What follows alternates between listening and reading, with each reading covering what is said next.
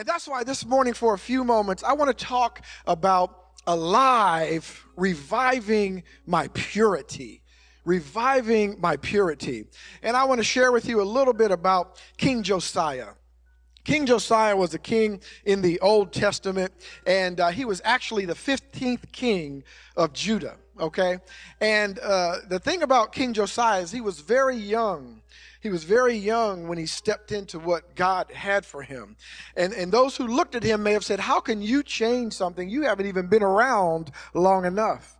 And in his heart, all he said was, I'm just going to listen and do whatever God tells me to do. Whatever he says do, I'm going to do it. Because it's not me anyway. It's God that's doing it. 2 Kings 23:25. 2 Kings 23:25. Just one verse says this about King Josiah. This is what God had to say about King Josiah, young King Josiah. 2 Kings 23:25. This is out of the New King James Version. You have a different version. We'll get to the same place together. But the Bible says, now before him, there was no king like him. Did you know that about King Josiah? Who turned to the Lord with all of his heart, with all of his soul, and with all of his might, according to the law of Moses. Nor after him did any arise like him. Now, when you think of some of the kings of Israel and the kings of Judah, Hezekiah would come to mind. Asa maybe would come to mind. Certainly, King David would come to mind. Even Saul might come to mind. But I don't think about Josiah when I think about the kings of Judah. He's not the first one that comes to mind. Yet, here, the Bible says, before him there was no king like him. There was none like him. And then it says, nor after him did any arise like him. So there must be something about King Josiah. He turned to the Lord. Back in 1 Kings 13, it says there was a prophecy about him. It said, behold, a man of God went from Judah to Bethel by the word of the Lord Jeroboam. He stood by the altar of incense, okay? He cried out against the altar by the word of the Lord. He said, O altar, thus says the Lord, behold, a child, Josiah by name, shall be born to the house of David. And on you, speaking to the altar, he shall sacrifice, watch this now, the priests of the high places who burn incense on you, and men's bones shall be burned on you. We need some Josiahs to step up, who are not afraid to bring down the high places, those immoral things. Come on. Those things that are not like God, who are not afraid to speak out because you'll be seen as not tolerant, who are not afraid to speak out for God because you'll be seen as a person who's just old-fashioned and you're not up with the times, who's not afraid to say, I'm going to bring down the high places, in my life at least. I'm going to get rid of the idols. Because on this altar, those who support those high places, there's coming a time where they will be burned on the altar. They're going to be burned on the altar, and I don't want any part of that. Come on. This prophecy was given 300 years before Josiah was born. He was a man of prophetic destiny. Come on. For a specific time. And the last reform in Judah was under King Hezekiah, 57 years before Josiah. He rose above the dark, above the hopeless situation, and he did what was right. During Josiah's reign, Jeremiah the prophet began his ministry, as did Zephaniah. We're called, ladies and gentlemen, to be a Josiah today. That's who God is looking for, a Josiah. In our schools, in our homes, yes, in church, in our families, in our nation, we're called to be Josiahs. Why? Because who was Josiah? Josiah was a zealous reformer. Come on, Josiah was a reviver of the people. He was a rediscoverer of God's word. Let's go back to the beginning. Let's go back to God's word. He was a responder to God. Because of all of that, he was a righteous man. So here's what I call the Josiah principle. Why, Pastor Mike, are you talking about Josiah?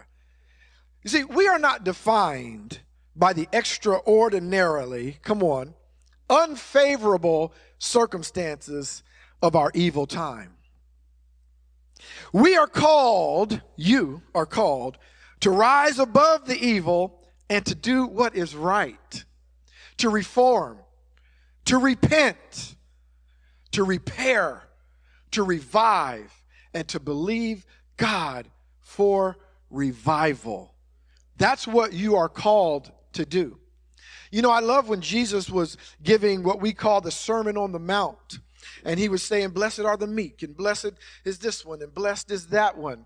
And he said, blessed are the peacemakers. Blessed are the peacemakers. And I love his phraseology there, because he didn't say, blessed are those who keep peace. Blessed are those who seek peace.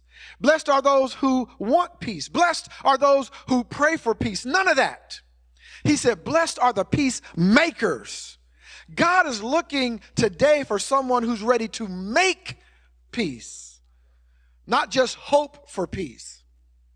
See, if there's any hope for the world, we have to take action.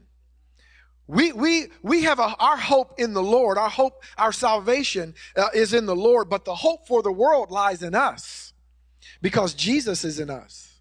I don't know if you hear what I'm saying this morning, but we can't be like the world just hoping for a better day. We need to make a better day. It's up to us to make a better day. Come on. Yeah, it starts with prayer, but prayer is not where it ends. And don't shout me down. Don't think I'm being sacrilegious when I say that it's not enough to pray.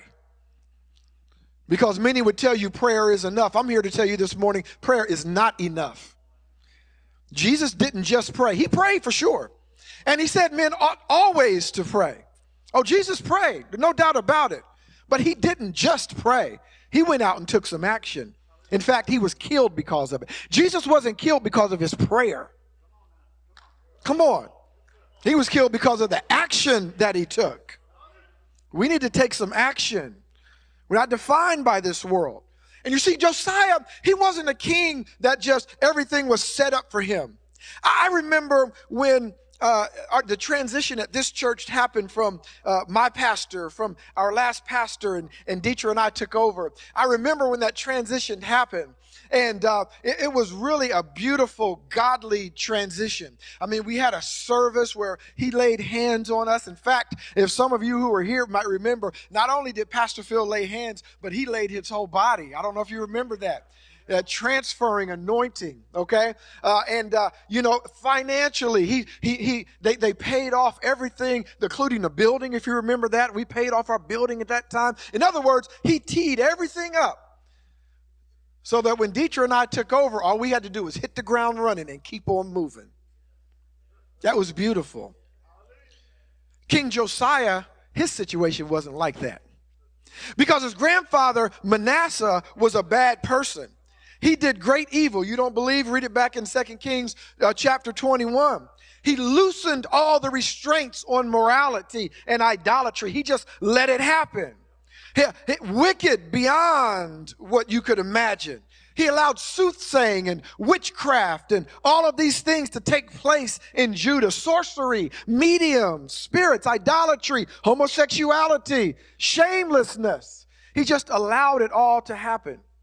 And then his son, Josiah's father, Amon, he did great evil. You'll see that in 2 Chronicles. So when Josiah stepped into this place, it wasn't teed up for him. So I think that we come to a point where we can stop feeling sorry for ourselves that it's not teed up for us to go out and bring the harvest in. That everybody's not just waiting for us to give one word and they just come rushing to the altar.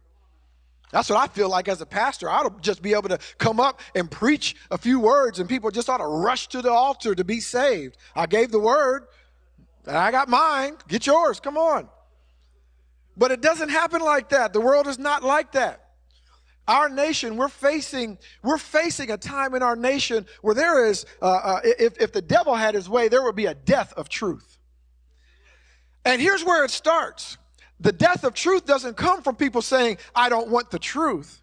It comes from people saying, wait a minute, you have your truth and I have my truth. This one has their truth and you live your truth, you live your truth, and you live your truth. Leave me alone because I'm living my truth. There could be nothing further from the truth because that doesn't exist. Doesn't exist. That's as false as a $3 bill. No such thing as your truth and my truth. The truth just is. I hate to tell you, but there's only one truth. And that's what it is. It's just the truth. And we'll never have justice in this nation or justice in this world unless we realize that there is only one truth. As long as you're living your truth and I'm living my truth, no justice. Come on. It won't happen. And God is a God of justice, just as much as he is a God of grace. No truth, no justice. The disappearance of virtue, bravery and honor, integrity, reverence, respect, all of these things, even generosity and compassion, purity. Where have all the virtues gone? Where have all the virtues gone? Demise of justice, loss of conviction. This is what we're facing when you look around. It's what we're facing.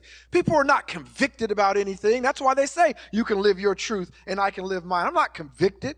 I just go with the wind. Whatever, is this person saying something? Is that person saying something? I used to ride to work with a guy. We traveled from here in Bloomington to Indy every day. We rode together. And we used to have conversations, and he knew I was a Christian. I knew he wasn't. But we got along. We used to have some conversations. And one day, inevitably, we got into a conversation about spirituality. And this gentleman began to talk to me about church. And he said, yeah, I've read the Bible. He said, I read the Bible. I said, well, you've read the Bible. How did it hit you? I mean, did you not believe it? He said, no, I believe everything in there, except for that Jesus died on the cross part. But other than that, I believe everything. And I said, man, listen, that's the whole thing. I said, if you throw that out, you might as well throw the rest of it out. He said, I said, how can you do that? Why do you, he said, because I just take a little from everybody.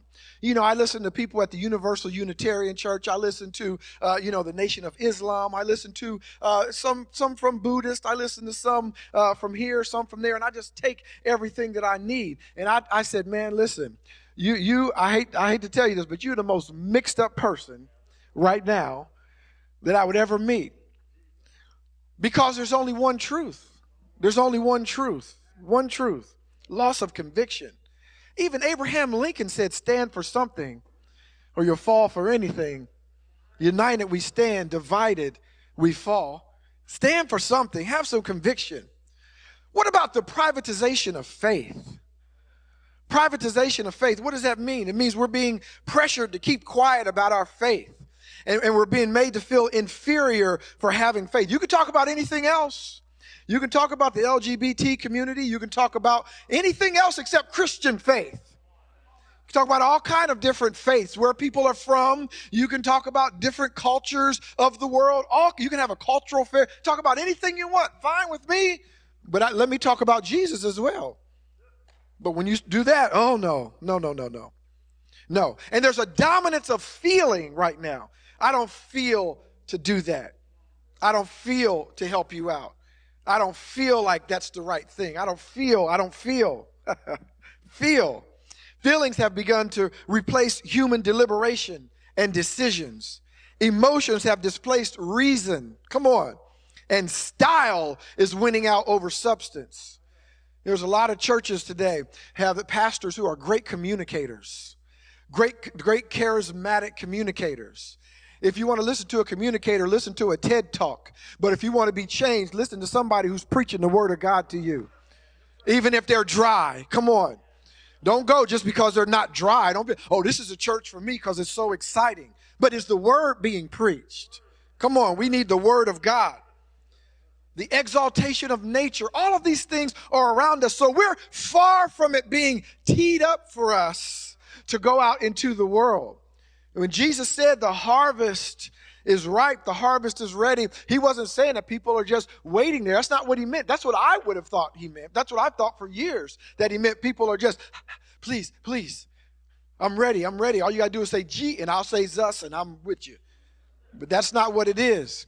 It means there's so much evil in the world that it's time for us to step out and step up. Step out and step up. We need to have the Josiah heart. Come on. The heart of Josiah. Do what's right in the sight of God. Walk in proven principles that are set before you. You know, I'm all about change. I am.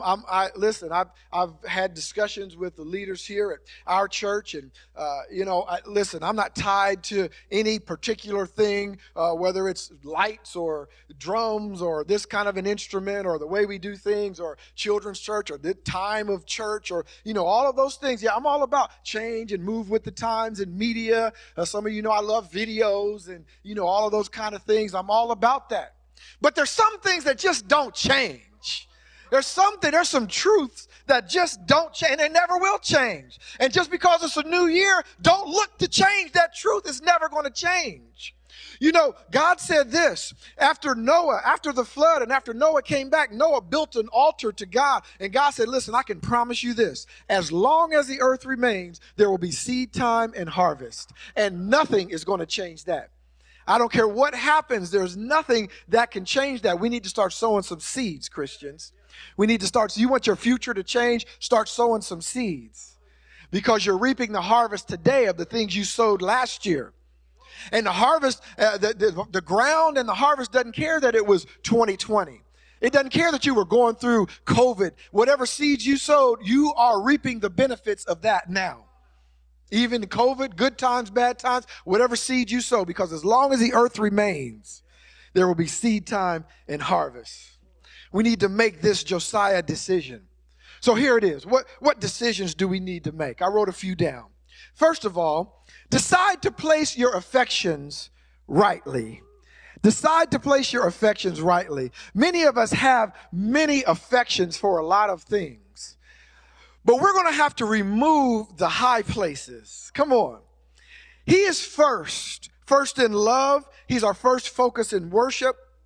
Don't put other things in front of God. Our family, our job, our children, our parents, our bank account, whatever it is, we have to remove those things. It doesn't mean that we don't have them in our life. It just means they're not before God. He is our bay before all else, in case you didn't know what that means. He's before all else. All right, he's the one. He's the one. And as long as he's first, everything else will fall into line. That's what we're not realizing. That's what we're not realizing. We need to decide, make a decision today to put our affections in the right place, remove these high places. We need to make a decision today to live morally. It's a decision. It's not a reaction. Well, I was trying to live morally, but how many times have we said that? How many times have I said it? Come on, I'm not going to lie. I was trying to do the right thing, but guess what? The buts get us in trouble every time. No buts. No buts. Make a decision. And I'm not spewing condemnation. If you know me by now, you know for a fact I'm not spewing condemnation. But the word ought to convict us. It ought to get in our heart and convict us to say, you know what? Yeah, I did. And we have an advocate with the Father, right? He always is there to forgive us. Even if you're a prodigal, absolutely, absolutely. But aren't you tired of going through the same thing over and over? I know I've gotten to that place. And I can't blame people. I can't blame COVID. I can't blame the world. I can't blame the police. I can't blame politics. I can't blame the economy. All I can do is look in the mirror, because God is no respecter of person. I don't care who you are, black, white, have a lot of hair, gray hair, whatever it may be. He is no respecter of person. And his word works for everybody who will use it. Anybody who speaks the name of Jesus, it will work for you. Are you human? If you are human, you have no excuse. Now, I'm not turning an eye to how I just named all the things that are in the world and all the stuff that we have to go through. But guess what? None of that is greater than the name of Jesus. Not one of those evils is greater than the name of Jesus. We need to start speaking the name of Jesus for things to change in our own life. In our own life. Decide to pursue God's will. Destroy the wooden images. There was a god, Asherah. That was the god of fortune and fame. And, we chased that. We want a bigger 401k, and we want to learn how to invest, and we want all of those things. And God wants all of those things for us. He's just saying, come to me. I'll tell you how to do it. That's the difference. He's just saying, come to me. Come to me. I invented the system. I invented it. I know how it goes. While you're running around trying to figure it out, losing, gaining, losing. You don't know where you are. I got it together. That's what God is saying. I know how to do it. Come to me. I'll teach you everything you need to know about finances. I'll teach you how to invest. I'll teach you how to keep the money. I'll teach you when to give and how giving helps you. Come on. I'll teach you all of those things. Make me first is what he's saying. And then we have to decide to have a right perception of God. We need to destroy the carved images. There is only one God. The Lord thy God is one God. Yes, and I know there's a Father, Son, and Holy Spirit. Don't ask me about it. Ask him about it when you get there. Now we see through a glass darkly. Don't fuss with me about Trinity and oneness. Listen, God is God. The Bible says the Lord thy God is one God, and there's a Father, Son, and Holy Spirit. It's all of it. Don't worry about it. While you arguing about that, the devil's beating you over the head. You sitting there arguing about oneness and Trinity. And neither one of those is in the Bible other than the concepts. Stop arguing about it. Ask God. He said, y'all just, and you know the way God is. I used to work for AT&T. And there was a guy who was there, and he was a trainer. And this man name was Tom. And he knew so much stuff. He had been there for over 30 years. And I worked in a department that was very technical. We programmed switches, CO switches. And, it was very, very technical. And so we had to talk a lot because we had to figure out what was happening in lines of code and all this kind of stuff.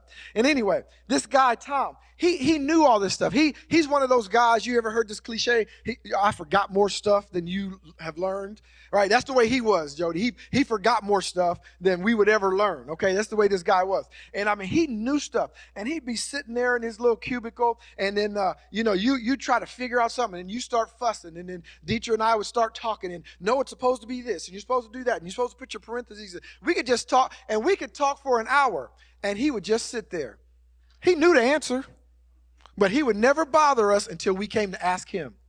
If you don't want to ask me, sit there and spin your wheels and try to figure it out. But the moment you ask me, I'll tell you, put the parentheses here. It works all out. I should have asked you in the first place. Yeah, you should have. That's what God is saying. You should have just asked me in the first place. We need to have a right perception of God, and that is that he should be first in our life. And then we need to decide, as we stated at the beginning, leave the past behind. Leave it behind, forgetting those things that are behind you, good and bad. Looking forward to the things that are before you. I press toward the mark for the prize of the high calling of God. And how many know God has a high calling for you? God, because you are an overcomer. You are more than a conqueror. You are the head and not the tail. You are blessed, just like in Deuteronomy 28, 1-16. You are blessed. You're not cursed like verses 17 all the way down to 60, whatever. Leave those alone. You are blessed. God just wants you to walk in your blessing. Forget about that wrong perception of God. Leave that past behind. The Israelites made a golden calf because they wanted to, I know God is out there, but I want to see something. I need to see something. I need to feel something.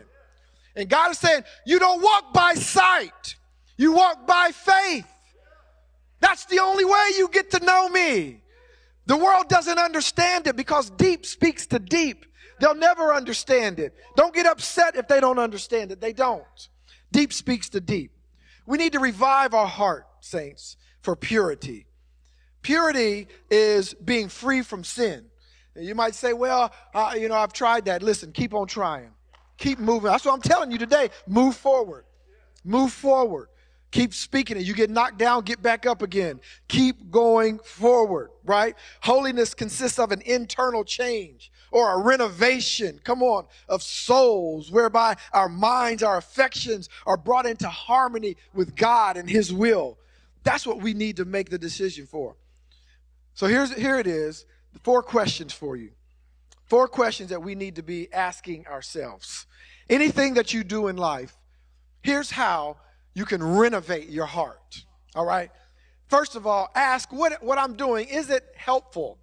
Physically, spiritually, and mentally. All 3, because God cares about all 3. You're a tripartite being. Did you know that? Speaking about the Trinity. You're a tripartite being, and all 3 of those things should be in harmony in your life. This is what we have to seek after. I know we're not there yet, but this is what we're seeking after. Is it helpful physically, spiritually, and mentally for me? And then secondly, we need to ask the question, does it bring me under its power? Because anything that brings you under its power is an idol to you. You know, there are things, and I understand you're passionate about things in your life. Young people, you are passionate. And I'm one who loves the next generation, in case you didn't know that. I love the next generation because I think that they are our future. I don't think they are our future. You are our future. So I love the next generation, and I love the fact that they want to change things and that they're, bucking the system. I love all of those things. But listen, anything that you're so passionate about that it brings you under its power, young people, is not good and it's not healthy for you. You control it. It doesn't control you. With everything in your life, including pie, because you don't want to see. That's what happens. That's what happens when it controls you. Ain't right, Jeff? We don't want this. Number 3, does it hurt others? Does it hurt others? We see all these, especially here in Bloomington, and you may not be from around here, but you drive around Bloomington, you'll see a bunch of signs that say, be kind, right?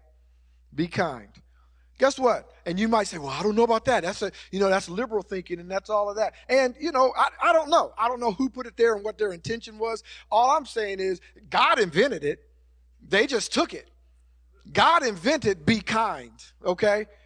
He invented be kind. And so we have to think about others. Remember, Paul said this in 1 Corinthians 8:13. He said, therefore, if food makes my brother stumble, I'll never again eat meat, lest I make my brother stumble. He cared so much about his brother that he said, look, if this is what's going to make you stumble, even though it's all right with me, I won't do it around you. Think about others. And then lastly, and obviously, does it glorify God? Does this thing glorify God? When you're doing something, ask yourself this question. Can Jesus participate with me? Can Jesus do this with me? If he was with me, would I still do it? If he was with me, would I still be engaged in this conversation? If he was with me, would I still be doing what I'm doing at this time of night? If he was here with me? It's time for us to step up and step out, leaving those things behind and looking forward, because God has got a great future for us.